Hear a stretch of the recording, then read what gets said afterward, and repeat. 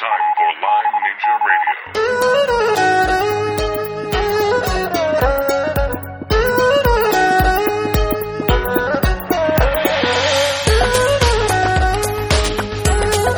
Hello and welcome to Lyme Ninja Radio. I'm your host, McKay Rippey, and with me today is Aurora, our producer. Hi.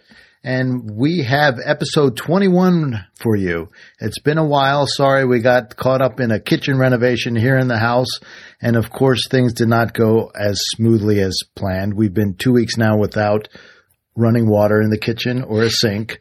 We got the dishwasher temporarily hooked up, and it doesn't wiggle out the floor, off the floor, out of the kitchen when we run it. So I suppose that's the good news, right, Aurora? Yeah, that's good news. And you may not know, some of you might, Aurora is my eldest daughter. So this is a family operation we're running here. So I don't want to keep that a secret. So she's not a high-paid employee yet. Let's not talk about it. I'm always owing her money. All right. So today's guest for episode 21 is Brianna Cooper. And Aurora, please tell us about Brianna. Sure. Brianna Cooper enjoys living in the woods of Washington State and sharing the truth about Lyme and co-infection epidemic. She's the moderator of Lyme Memes for Education, a place to share pictures and information related to teaching and learning more about chronic Lyme disease. So she's on Pinterest, which is kind of interesting. She creates these posters and then pins them on Pinterest. She's got more than 100 of them, and they have little sayings. Like her last one was, what was it, Aurora? She says, "I'm not sick because I'm depressed, but it is depressing to be this sick." So memes are really, I guess it's more my generation, but memes are a really cool, concise way to share information and people's stories. So I think it's really cool that she's doing this. Yeah. Brianna is a young woman, and her life, she was headed to be a medical doctor, and her life got derailed by Lyme. She has really quite the amazing story. She's also on Facebook, and we'll have all this information in the show notes section at LymeNinjaRadio.com. All right. Here's our interview with Brianna Cooper. So, Brianna, tell me about yourself, not as a Lyme disease patient, but as a human being. Like, where'd you grow up? I grew up here in Washington State. I'm 24, so I'm pretty young. I avidly love the outdoors.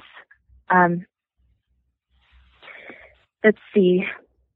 I live in the middle of the woods here in Washington, and that's how I like it.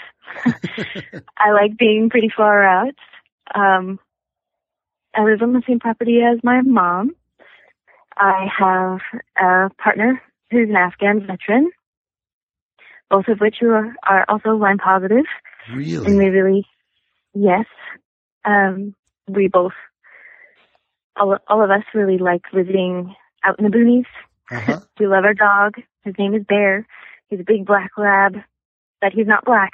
He has a weird genetic trait that makes him brindle colored. So what color is brindle? Brindle is a mix of blonde, brown, and really dark brown. So I'm fascinated by this. So is it like patchy, or is all the hairs like blended together? So it's this weird. All blended together. Wow. Must be beautiful. Looks like he has very natural highlights and lowlights that people pay so much for at the salon. He's had his doggy do, huh? Yes, he has a very stylish doggy do. That's so great. So you've been in the woods. You grew up in the woods, yeah? Yes, I did. I was a scout all the way through, both Girl Scouts and Boy Scouts. Oh, nice. So I was always out at camp, always camping, always hiking. And I live in the woods, so I'm always home. It sounds idyllic. So then what happened? We love where What were you doing before you got Lyme? Before I got Lyme, is actually a really interesting question. I was most likely born with Lyme. Oh. But before I was reinfected, or what we think was a reinfection in 2004, I was in school. Mm-hmm. I had struggled in school. I was labeled as learning disabled. I worked really hard to stay in school and make good grades, but I was a really good student. And I loved being a good student. Mm-hmm. I loved school. I just really, really liked to learn. My interest has always been biology, biochemistry, ecology.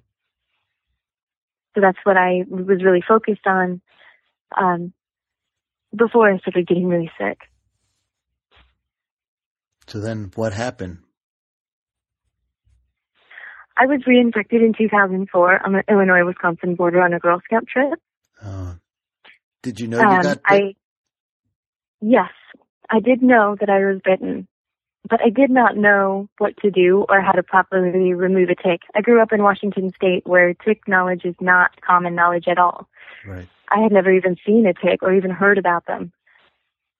I was in the shower on my Girl Scout trip and pulled a tick out of my leg and washed it down the drain. Nice. Even after I got sick, the day after and the day after that, I had really high fevers. It never occurred to me that it had made me sick. I had just been on a plane. I figured, lots of germy people, all with recycled air. Of course. I figured I had gotten sick from the plane. Yeah. So no rash? No rash. Yeah. And when you say a high fever, how high? 102.3. Okay. I remember, because that's the highest temperature I had ever had. It was unusual. Yeah, that's a serious fever.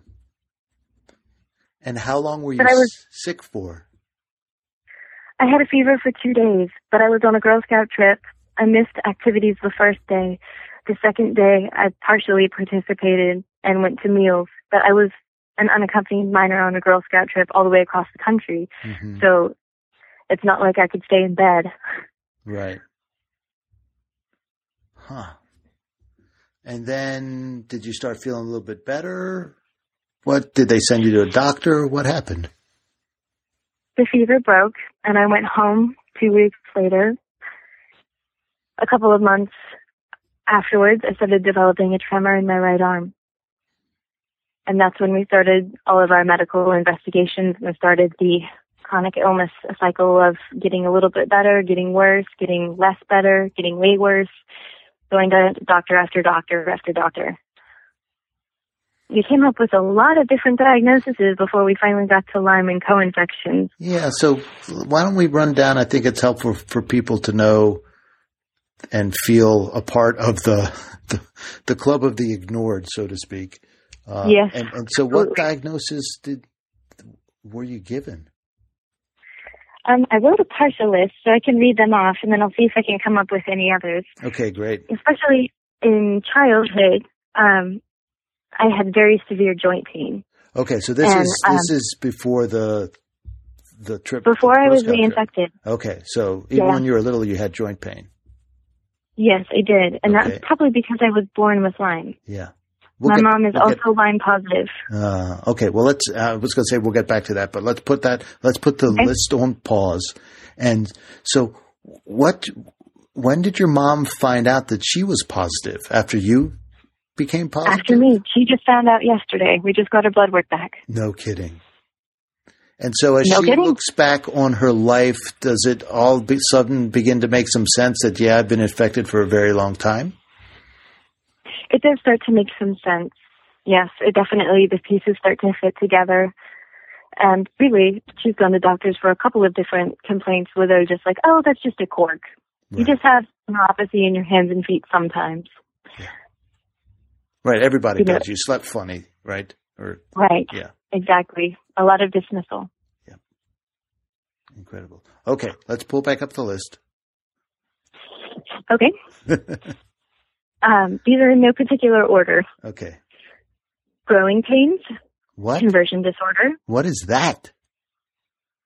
Conversion disorder? Yeah. Conversion disorder is a very highly contentious psychological diagnosis that cannot be proven. Of course. That's why I've never heard of it. Conversion disorder. Okay. I wrote that one down. I have to Google that after we're done. And it will, I am sure, occur again in our talks because it definitely had a huge effect on my medical treatment and even my medical treatment now. I had really terrible recurrent ear infections and very narrow ear tubes that at the time were said to be congenital, but are actually known to be from congenital Lyme. Oh, isn't that fascinating? Idiopathic. You're going to teach me a lot today. So back up with the conversion disorder for a second. Was that given to you by a psychiatrist or psychologist, or was that by a medical doctor? A neurologist. A neurologist. That I had seen for less than 10 minutes. Yeah, brilliant. That's one of the things that really tease me off is you get, instead of just saying, you know what, I'm not sure, they're going to make a diagnosis outside their specialty because, of course, they know everything. I'm a neurologist. I went to school for 100 years, so I know everything. What a load It was a really terrible experience. Yeah, no kidding. I was traumatized by it.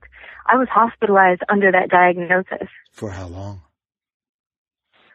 From November 16th to January 9th, 2008. Wow. To 2009. Wow. Brutal. It was a very long, very damaging 3 months. Yeah, and how old were you when you were in the hospital? I was 18 when I entered, and I left on my 19th birthday. Yeah, nice. And, you could just multiply those years or those months by 3 when you're that age. Yeah. Because, those are critical years. I mean, you're 18. Give me a break. You're in the hospital for Lyme disease. Nice. And we didn't even know I had Lyme then, which is why I got my misdiagnosis. Right. Okay. Moving right along. Idiopathic muscle atrophy. Yeah. Bladder infections with kidney reflux and malformed ureters. Okay. Shoulder girdle dysfunction. Snapping scapula syndrome. Complex regional pain syndrome. Idiopathic benign bone growth. Stroke. 2 times. Arnold-Chiari malformation type 1, which is a brain malformation. I was going to say, wait, back up again. Say that again slowly. Arnold-Chiari malformation type 1. Okay. That's another new one, but we'll just pass over that one. Okay. It just means that your cerebellum is sticking out of the back of your head, where your spinal cord should be. And did they see that in an MRI, or is that another made-up diagnosis? That is actually confirmed by 4 MRIs that show a progression. But Lyme attacks tendons and ligaments. And actually what happens is the tendons and ligaments that hold your head to your neck start to weaken. And then your brain starts to go through the back of your head. And that's really what was going on. I wasn't born with a Chiari malformation, as is usually necessary for an Arnold-Chiari malformation diagnosis. Mine was acquired. No, I wouldn't say acquired. How about given to you? Yes. Okay. Asthma. Yeah. Panic attacks. Cluster headaches. Ocular migraines.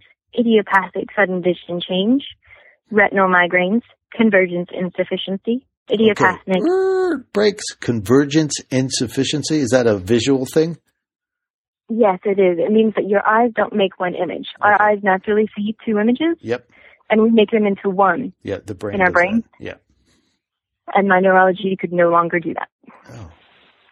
So how many did you see? 2 or more? 2. 2 of everything. Yep. Okay.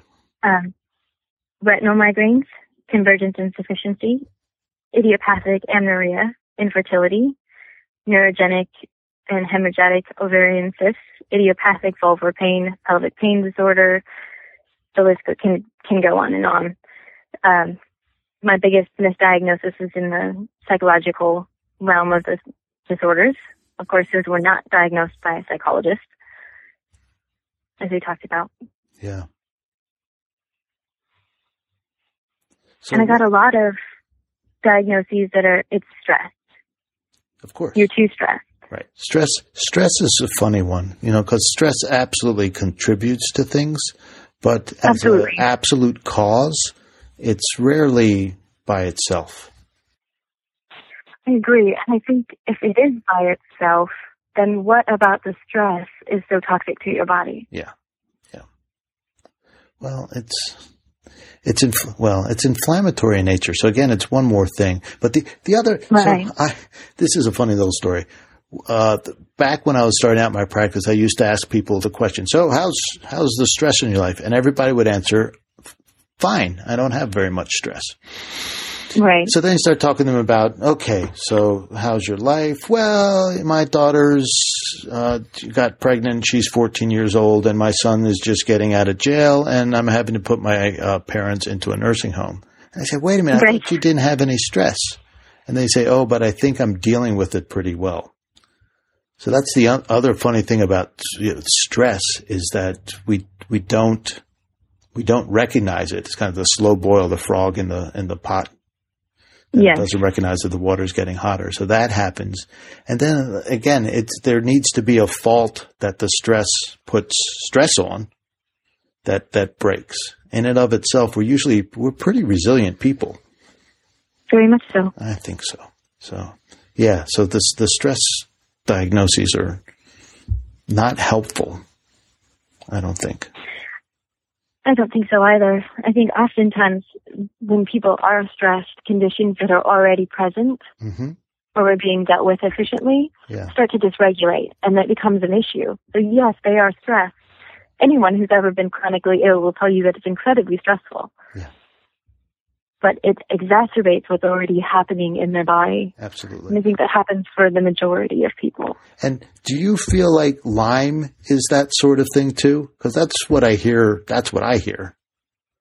That Lyme is like a stressor, and whatever kind of abnormality that you've either acquired or been born with, it kind of pushes those to the forefront. Has that been your experience?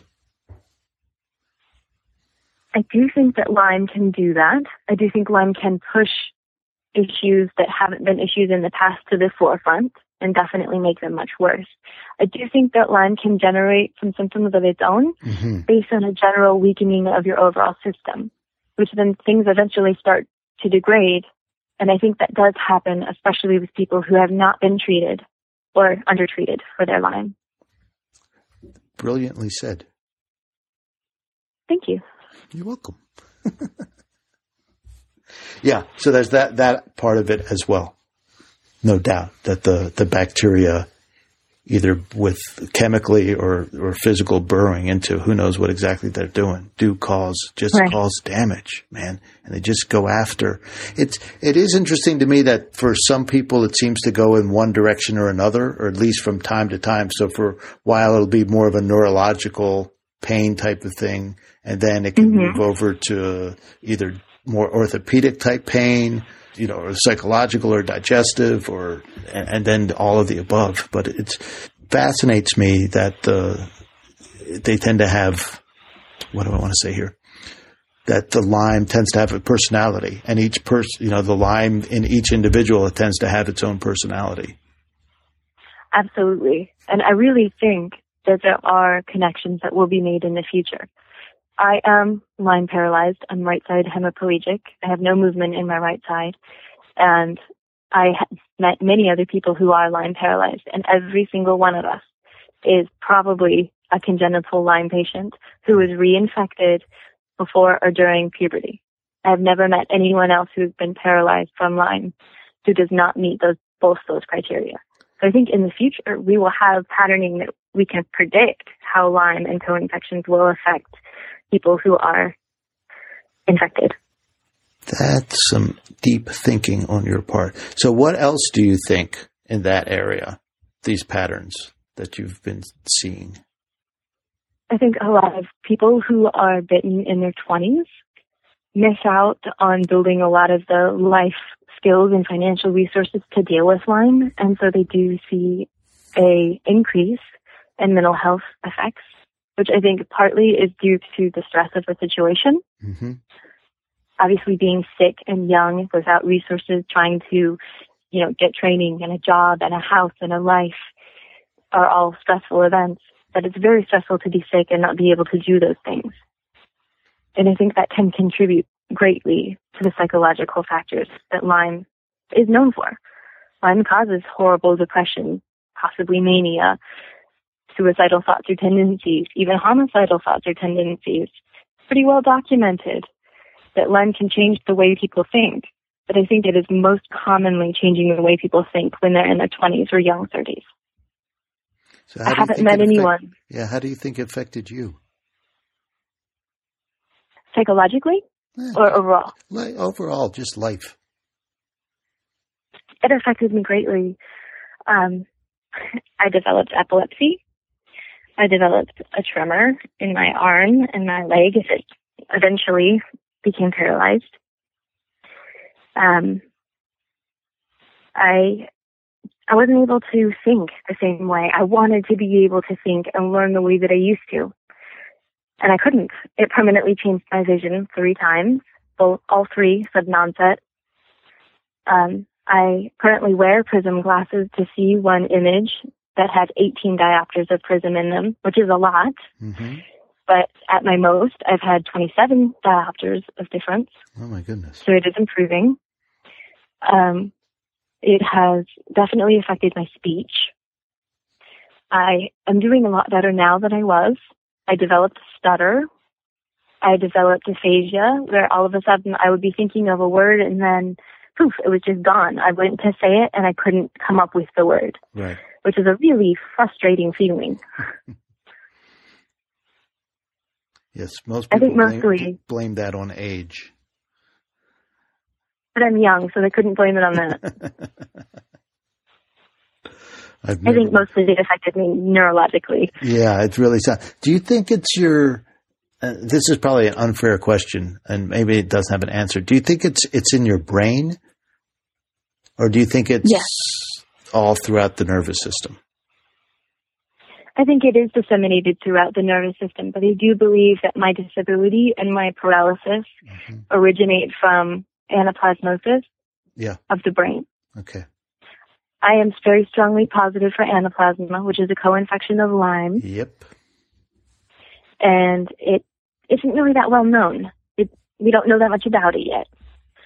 But we do know that my numbers are very high, and when my numbers are very high, so are the neuroinflammation markers. Okay. And so I really believe, given the events around my paralysis, that there is an injury or some type of blockage to the nervous system from the motor cortex of my brain. And do you think there's a recovery path for you, or is it, what do you believe? Previously, I would have said no, but I just changed my living arrangement after finding out that my house had mold. And I have seen improvement. It is not massive, but it is really encouraging. My seizures have gone from 2 to 3 times a week to having 2 since October. Well, that's a massive improvement. That's a massive improvement. Yeah. And while I don't have movement or, sensation in my right side that we're really hoping for, the lack of seizure activity is incredible. It's a game changer. And I really think a clean, really, really clean, chemical-free environment makes a huge difference for people with Lyme. It made a huge difference for me. I never would have believed that there was any type of recovery possible until I started making that change. Why do you think that happens with Lyme patients? It's like, what is it that makes that multiplies? Because, everybody can be bothered by mold. You don't have to have Lyme disease about it. Right. And so you can be crippled by mold as well. But, most people just have minor symptoms. So what do you think is it about a Lyme infection that makes the mold so harmful, so very toxic? That's a great question. I think part of it is the OSPA marker on Lyme. Mm-hmm. Lyme carries 1 OSPA marker. HIV carries 3. You see similar immunosuppressive and regulatory effects on the system. It just doesn't regulate the same way it used to. So when an assault happens, your body cannot respond to it as it normally would. It's under enough stress that its response is, in effect, crippled. Your response, while under attack to another attack, is subsequently diminished. Lyme is unique in a way because it reactivates other infections, including herpes. Yep. Herpes infections that causes cold sores or canker sores, yes, which normally don't cause a problem. But when we are inundated with co-infections with Lyme and the damage and the byproducts of all of those, any other stressor added to the top can be the straw that breaks the camel's back, metaphorically. But I really do think that mold in particular does that because it clogs the same detoxification pathways as Lyme. So how careful are you with mold? Because mold is in our food supply as well. Absolutely. And interestingly, I only react so far that we know of to molds that are black molds, particularly Aspergillus mold and Penicillium mold, both of which are used in the manufacture of some foods, including synthetic vitamin C. I react to those foods, but other typically high mold foods I don't react to, such as chocolate. Do you drink coffee? I don't. Okay. I don't do any caffeine. Besides that naturally occurs in chocolate. And very small levels in tea. But nothing that has added caffeine or is strongly caffeinated. So what are you doing these days to treat yourself other than getting yourself out of a moldy house and getting all these chemicals out of your life? That's a great question. I actually have a lot of stuff that I'm doing. I have supplemental oxygen therapy 2 hours a day, 10 liters per minute. I do a sauna every day. What type of sauna? Far infrared sauna. Far infrared, okay. Magnesium chloride bath. Why magnesium chloride? I am CBS gene mutation positive, which means that I don't deal with sulfur very well. My body doesn't detox it out. And magnesium sulfate produces loose sulfur ions, which can cause increased fatigue in people who have a CBS mutation. So when did you find that out? My genetic information came in less than a year ago. We went through 23andMe and then ran it through Genetic Genie online. Oh, very good. And it just printed it all out for me, all color-coded. I was impressed with the color coding. Yeah. I took genetics, and it's hard to figure it all out. It is, isn't it? I was really glad that they had a little user-friendly coloring. Right. Warning, this is a problem. I'm a medical cannabis patient, and that has probably been the biggest lifesaver for me. I know a lot of people worry about cannabis's ability to suppress the immune system. I actually think that is a false assumption. Originally, I was terrified of cannabis. I really was. When my doctor suggested it, I was like, I'm a kid who went through DARE. Don't you know that kills brain cells? I was terrified. But the truth of the matter is that cannabis actually causes neurogenesis in the brain. We know that now. We also know that cannabis does not cause cancer in the lungs, even when used heavily inhaled. And once I saw the research, I was much more calm and much more willing to listen. Yeah. So are you inhaling? I use vaporized cannabis, not smoked. So there's no smoke. Right. I know. There's topical application and then ingested. And then we also juice the raw leaves. High CBD strains of cannabis work really well juiced. They're non-psychoactive and they really reduce inflammation. Cool. So what do you notice as the big change with the cannabis? With the cannabis, it's my speech. I'm fully medicated right now, and I would never be able to talk this way without it. So my ability to think and write and read and communicate accurately and clearly is absolutely dependent on my medication level. So what do you sound like when you, first thing in the morning? Usually we'll have a lot more of the aphasia. We'll have a lot of words missing from my speech. We'll have the word salad symptoms where you come out with a random word instead of the one that you thought you were saying. We see a lot less of the tremoring. Obviously a huge decrease in seizures. But mostly what I notice most physically is the way I feel.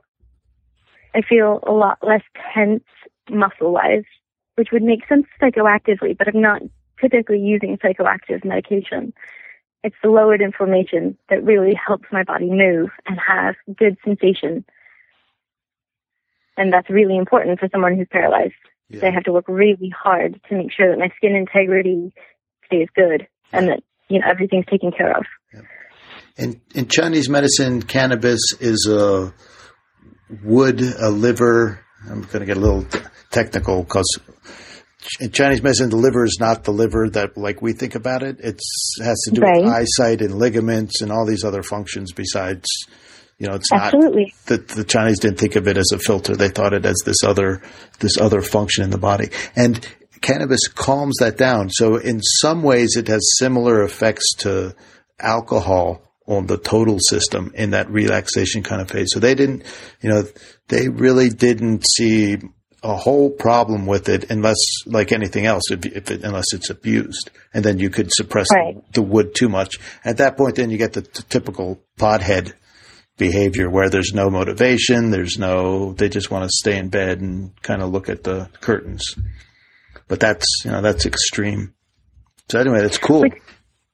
Which I find really unusual because that's what I expected. I had this preconceived notion that it was going to make me loopy or like just, lack of motivation, unable to get out of bed or off balance. And I actually found completely the opposite.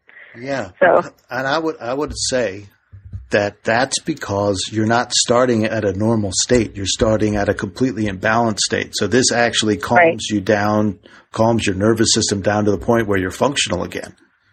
And right now, you sound great. It's like you should be in front of a class teaching people. You're brilliant. Thank you. You're welcome. But the speech has been very hard won, and the cannabis is a huge part of that. I've had to work really hard to find the pattern of what makes my speech okay at one time and not at another. Right. That's the maddening thing about Lyme, isn't it? There's nothing, day to day, it's a whole nother adventure, right? Wake up and what's going on today? You never quite know what to expect. Nope. Which I have to say is the hardest part for me. It's, that seems to be one of the hardest things that everybody deals with. We're not mentally set up with or genetically or evolutionary, how you want to put it, how we're put together. We were not set up to deal with something new every day. We like routines. We understand routines. It's like, don't touch the spider with the red spot on the back. It's going to kill you. That we understand. But, if it's a new spider every day, we don't like that. It doesn't fit in with how human beings are wired. Or how we learn. Yes. Brilliant.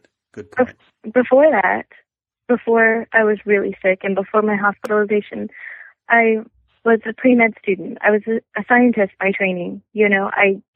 I really, really believed that if I took enough data that I would find the pattern. And eventually I did, but I couldn't use my same methods that I had always used in the past. And I think people with Lyme develop tons of strategies to figure out what's causing it or, even what's going on in the first place, because so many people with Lyme don't know they have it. Right. They have to find these strategies before they know what's wrong. Yep. Yeah. Yeah, I think with Lyme you need fuzzier math. You need a little more of a fudge factor. Yes, definitely. Even in the blood work. Yep. Yeah, exactly. You have to have. Yes. Yes. Let's not. You have to have a space for a human judgment in there as well. Well, it's so funny that Lyme is absolutely categorized as a clinical diagnosis, and for the most part, 99.9% of doctors refuse to use clinical signs and symptoms as a diagnosis, and they just go for that lousy test that tells nothing. Mm-hmm. It's maddening. That was incredibly maddening. Yeah, at some point, I think this happened about the time you were born, or maybe a little bit before. Doctors started shifting and not trusting their old ways of doing medicine, so their observation skills, and started relying totally on numbers. And I'm not enough of a medical historian to know exactly when that happened, but it definitely has shifted over the past 20 to 30 years. Absolutely. And physician intuition and intuitive healing are a huge part of a doctor's job, because you're sorting through a huge amount of information about a person you don't know. That intuitive force is very important, and being able to find what's actually going on with this person. It's important that doctors have that. Maybe you can go back to medical school and be that kind of doctor for us. Well, that would mean that I would have to improve quite a bit. Okay, let's do that. I would love to improve quite a bit. We're getting hopeful with good signs. Yeah. Okay, so cannabis. Back to the treatment. Yes. Craniosacral therapy. I work with a great craniosacral therapist who is an intuitive practitioner. Mm-hmm. And that's been great. I work with a massage therapist. I have a severely modified diet. I developed IBS from Lyme, probably from Bartonella. Yep. And it resulted in some really huge food allergies. But I also have an extremely modified diet to keep the Lyme in check. No refined sugar, no soy, gluten, cow dairy, citrus, no mint, no pineapple, no mango, no xanthan gum, which is in almost everything without gluten. Yep. No black mold-derived citric acid. Those are really only sound like a handful of things, but they're really almost in everything. So what do you So I stick to a largely paleo diet. Mm-hmm. Vegetables and meats work for me. I can tolerate a few grains. I can tolerate wild rice. I can tolerate quinoa. I can tolerate corn sometimes, which is always nice. But mostly we're working with very low carbohydrates, high nutrient dense foods. Have you experimented with high fat intake? I have. I have a COMPT mutation genetically. It means I don't digest fat very well. So I went downhill pretty fast when I started a ketogenic diet. At this time, we had not found the cannabis or the safe environment, and I was having seizures that were life-threatening, and we were trying to do anything that would help. And the ketogenic diet actually made it worse for me because I couldn't digest anything. I wasn't getting enough nutrition. Interesting. It's funny. So now we kind of have to balance the two. Yeah. Because I do well with a really high-fat diet. Right. A ketogenic diet for seizures has been used for, hundreds of years. Well, I don't know hundreds, but at least 100 years. And is very well tolerated. So you've had some bad luck. So, I wonder how much of this is genetics, and I wonder how much of this is epigenetics. I really believe that it's epigenetics. Yeah, that like the Lyme gets in there and starts messing with the DNA, and it flips the switch to protect itself. It's like a thief going into a home and cutting the alarm wires and cutting the telephone, right, and making it a safe environment for itself. Exactly. That's crazy. And I really believe that our bodies, as well as our DNA, the more we learn about epigenetics, the more we learn that epigenetics literally is the foundation of genetics. You are not what you inherit. You are what you inherit and how it interacts with everything else. Yeah. Your environment is just as essential as your genetics. And the two interact in ways that we don't fully comprehend yet. Isn't that the truth? And it may be generational as well, correct? It's like yes, absolutely. Might be important to, what your grandmother went through as well as your mother. Yep. I also have an MTHFR mutation, which means that my mom also has it, and that my grandmother also has it, because my mom has copies from both sides. So both of them have at least one copy.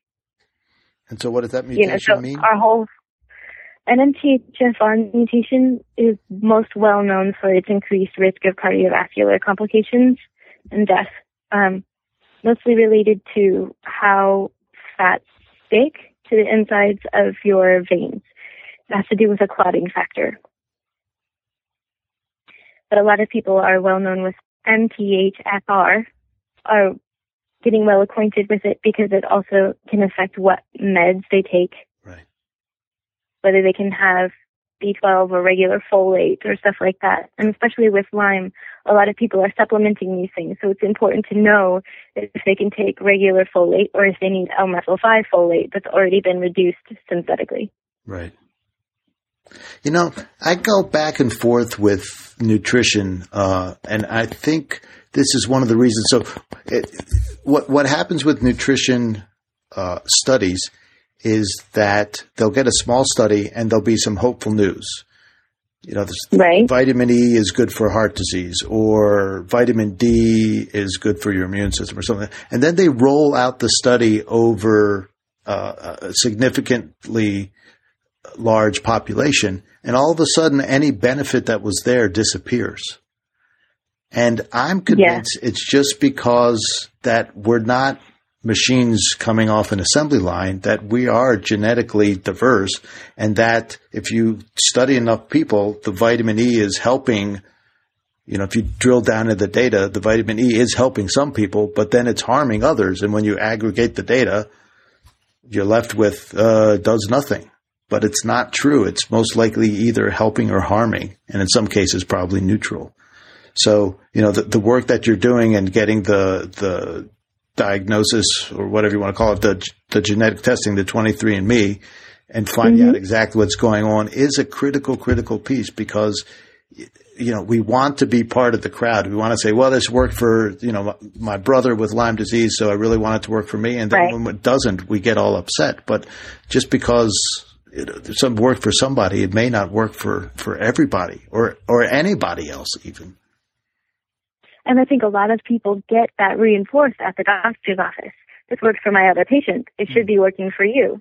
If it's not working for you, something else is wrong. Right. It's not it's not Lyme disease. What are you doing? Yeah. Are you not following my instructions? You know, and so people start turning on themselves when something doesn't work because they want it to work. Right. You must have they conversion legitimately disorder. Want to believe it's effective. You have conversion disorder. Yeah. Exactly.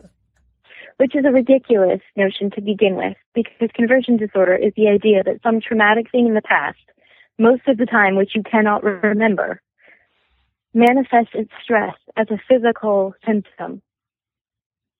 So there's no way to prove it. There's no way to disprove it. And one of the criteria for diagnosis is that you disagree with the diagnosis. I was like, how exactly was I supposed to win that one? They couldn't prove it. They couldn't disprove it. You're right, but it's a really, really mild case. Let me go.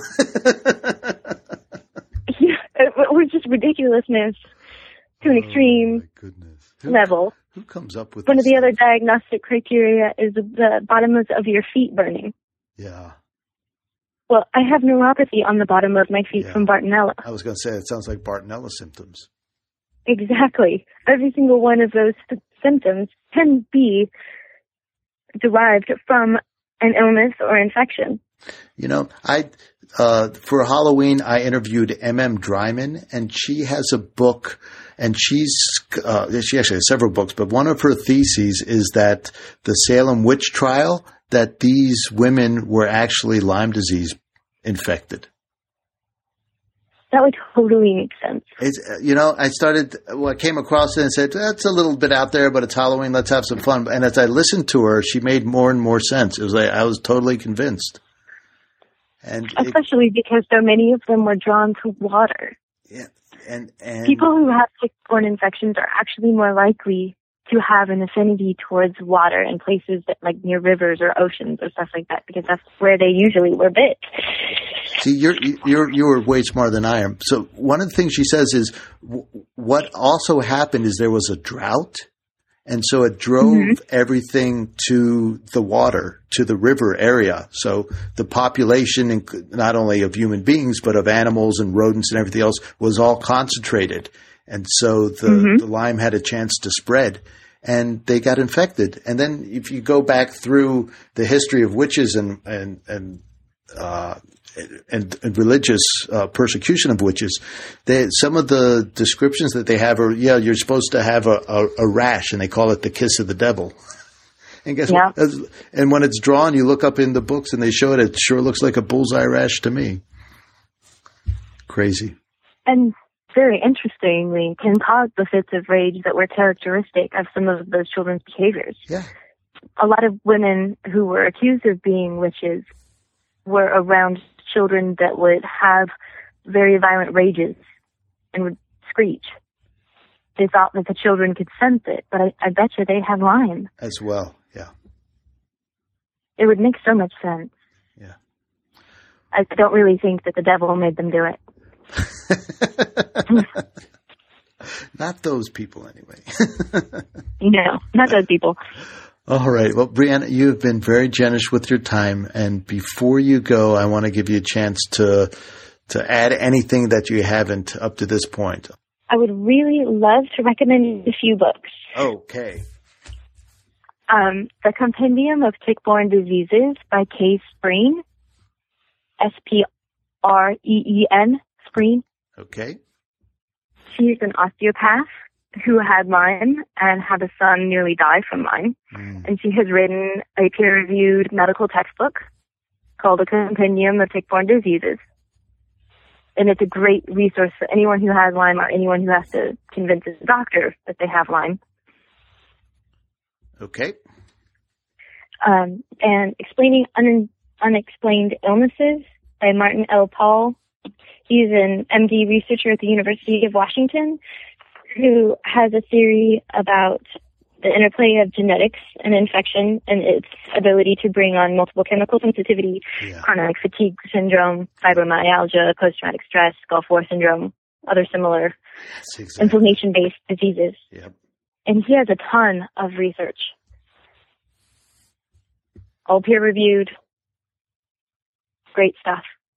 Cool. And that's actually how I got to the idea of moving into a safe environment, which caused such a big improvement. It's a great book.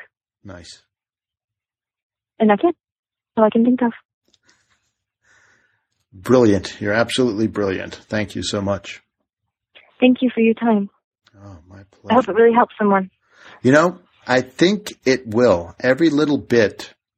You know, at some point, all the snowflakes add up and you got a snowstorm. So I think every little ping we put out there, every little message, it individually, maybe not, but definitely as as part of the greater movement, it absolutely does.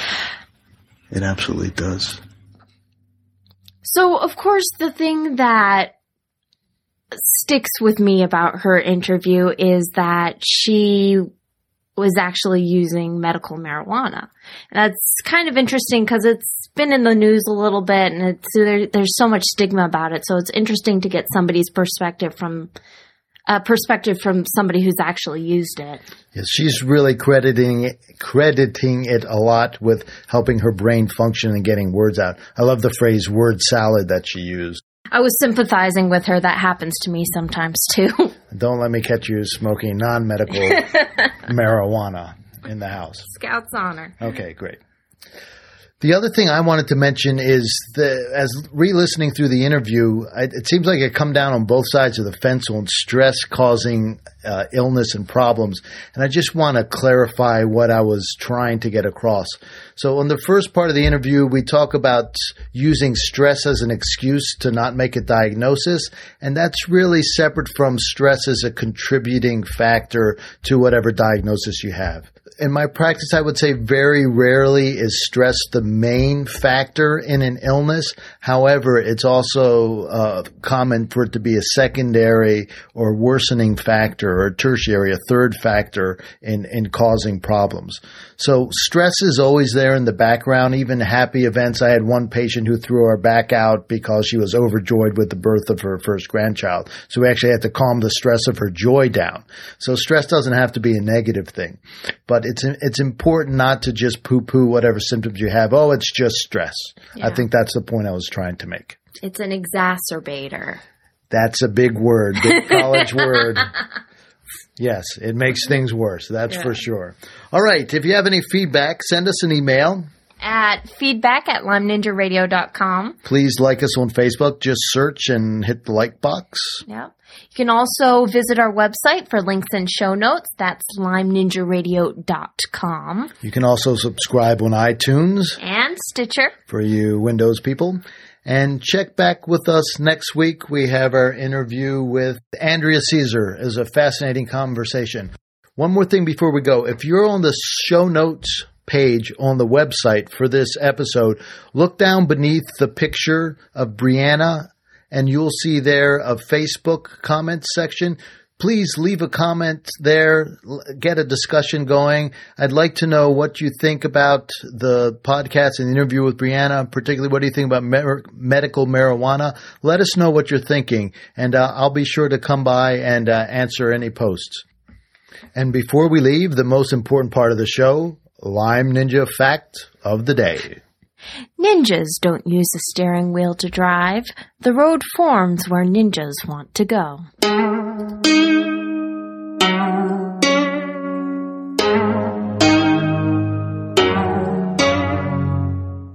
Lyme Ninja Radio is a purely public broadcast and is not intended to be personalized medical advice for any individual's specific situation. Each individual's medical situation is unique, and Lyme Ninja Radio should not be relied upon and or considered as personalized medical advice. Lyme Ninja Radio is not licensed to render medical advice and should be considered simply the public opinion of Lyme Ninja Radio and its guests. Recommendations on specific treatment options are not intended to address any listener's particular medical situation. As always, contact your physician before considering any new treatment.